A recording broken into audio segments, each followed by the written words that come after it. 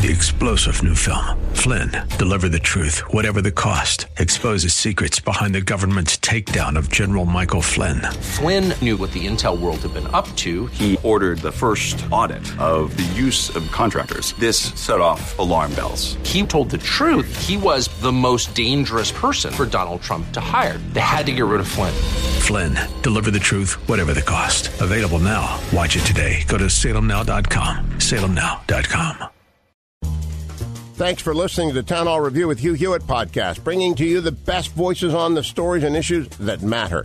Helping make it all possible is the generous partnership with the Pepperdine Graduate School of Public Policy and ADF, the Alliance Defending Freedom. Here's a piece I hope you'll enjoy from my friend, Dennis Prager. All right, let's go over to Israel. Michael Friedson, co-founder and editor of a spectacular news service, the Media Line. They are as pursuant of truth as any news service I know in the world. I know these people, and he and his wife, who have founded this, he's co-founded it with his wife.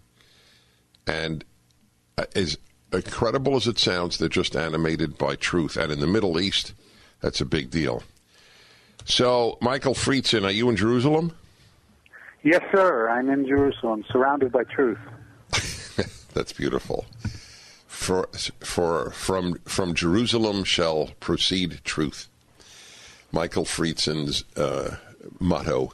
Michael Friedson, what did you think of the decision of, or what did Israelis think, either or both questions, of the decision of the Israeli government not to have the two anti-Israel congresswomen visit? Well, what's getting most of the play is the fact that a lot of those people who are supportive in general, or in particular of the Netanyahu/Trump alliance or thought process, are coming out and saying that although we often or always support them, this time we're not, and that gets a lot of the headlines. We've been interviewing people around the clock, up and down any kind, different places, outside of hotels to get tourists, and we find a tremendous number of people who say, good for Israel. They say no country in the world has to tolerate what they were being set up for, and the words set up we're figuring in it pretty consistently. I think the biggest problem, a lot of thoughtful people were upset or felt that the comment by Ambassador Dermer that preceded the bulk of the brouhaha was really the problem, because he phrased his explanation for allowing the two reps to come in terms of respect for the United States, respect for Congress, respect for democracy, and it made it sound like, well, gee, Prime Minister Netanyahu's own alter ego, Ron Dermer, is the one who set us up to be told that in no uncertain terms that you can't do this. So, if he's saying it already, we don't have a leg to stand on, so let's just look like we're in favor of the Israel bashing. So tell me about his comment.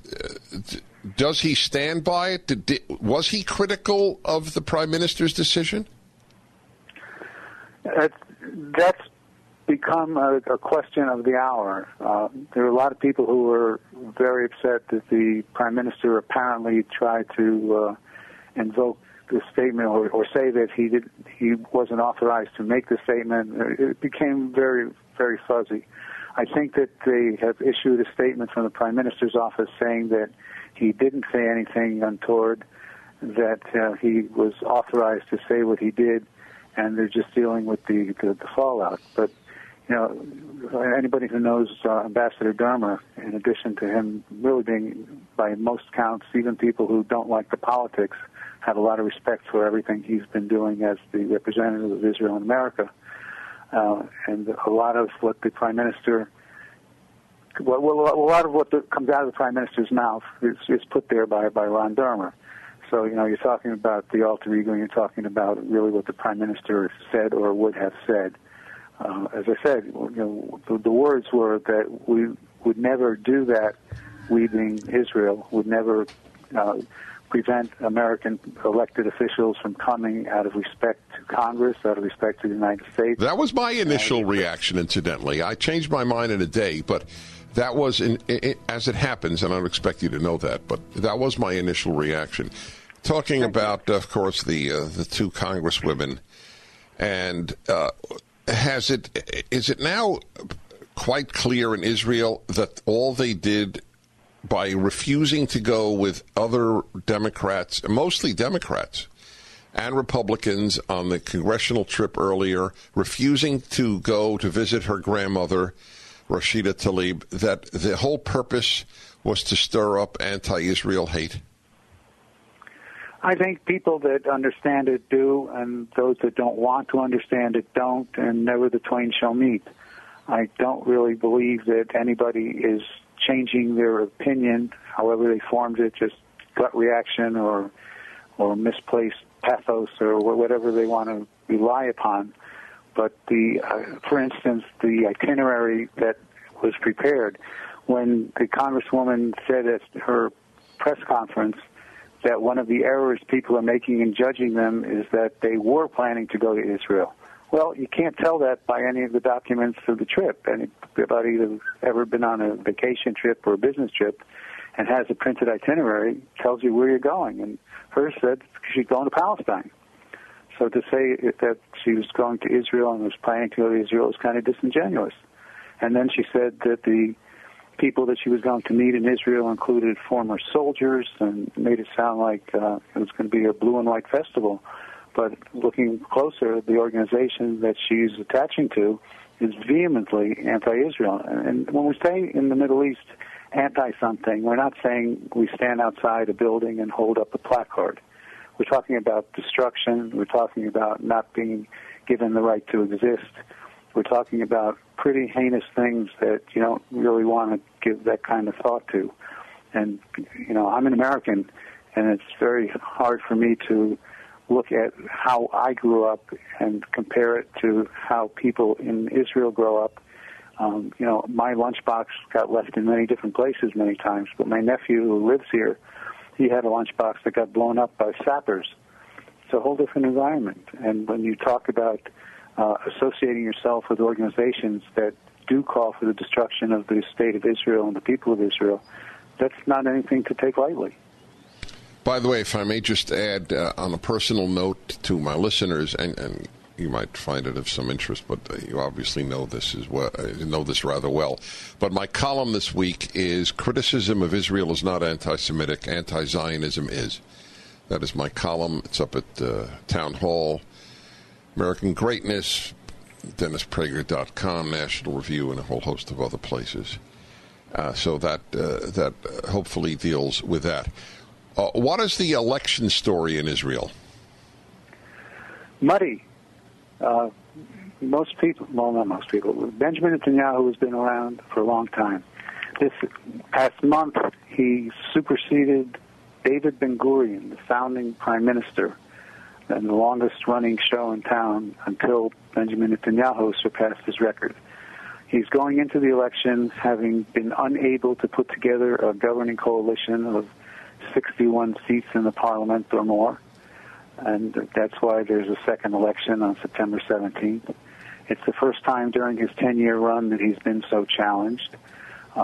Pretty much the issues are Netanyahu,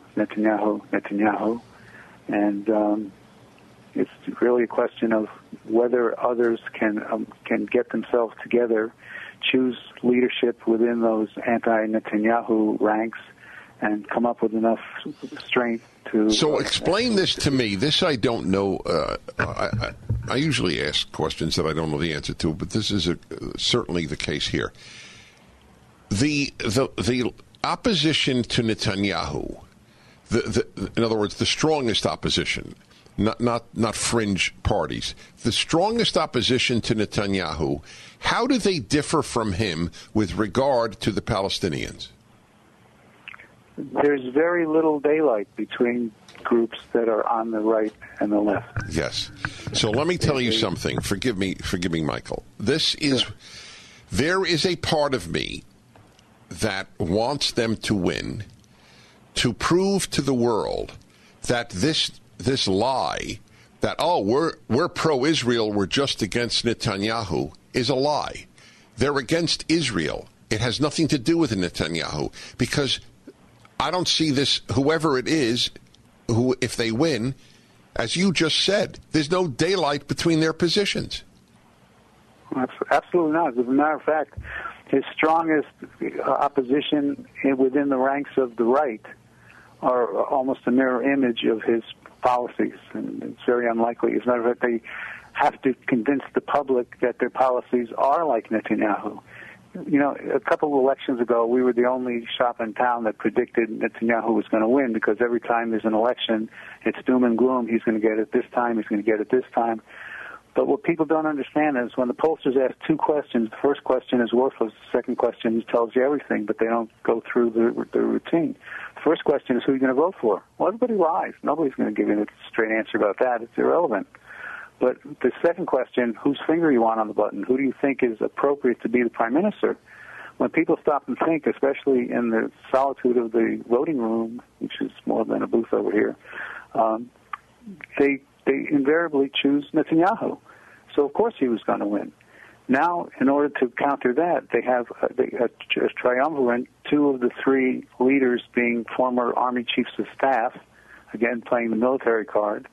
The guy who was the head of that particular bloc has never governed a day in his life. He went from the Army directly into politics, and because for whatever reason, he caught on and amassed a certain amount of strength. But one of his cohorts was a former defense minister, but there's no governing experience amongst a bunch of them. So it's Netanyahu has a very strong chance of pulling it out again. Well, you heard it here. TheMediaLine.org. Thank you, Michael Friedson. Thanks for listening to the Town Hall Review. Our program is coming today in partnership with the Pepperdine Graduate School of Public Policy. It's America's most unique graduate leadership programs offered on Pepperdine's breathtaking campus in Malibu, California. Learn more at publicpolicy.pepperdine.edu. If you're enjoying the podcast, please tell a friend to go to Town Hall Review and sign up as well today. 3-star General Michael J. Flynn, head of the Pentagon Intelligence Agency, knew all the government's dirty secrets. He was one of the most respected generals in the military. Flynn knew what the intel world had been up to. He understood its funding. He ordered the first audit of the use of contractors. This set off alarm bells.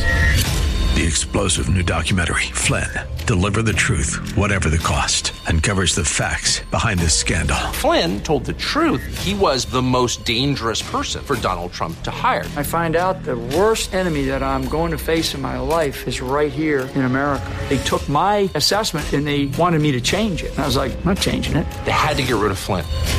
With in-depth interviews, archival footage, and never-before-seen personal records of the man behind the headlines. I just felt like I was drowning. Flynn, Deliver the Truth, Whatever the Cost. Available now. Watch it today. Go to salemnow.com. salemnow.com.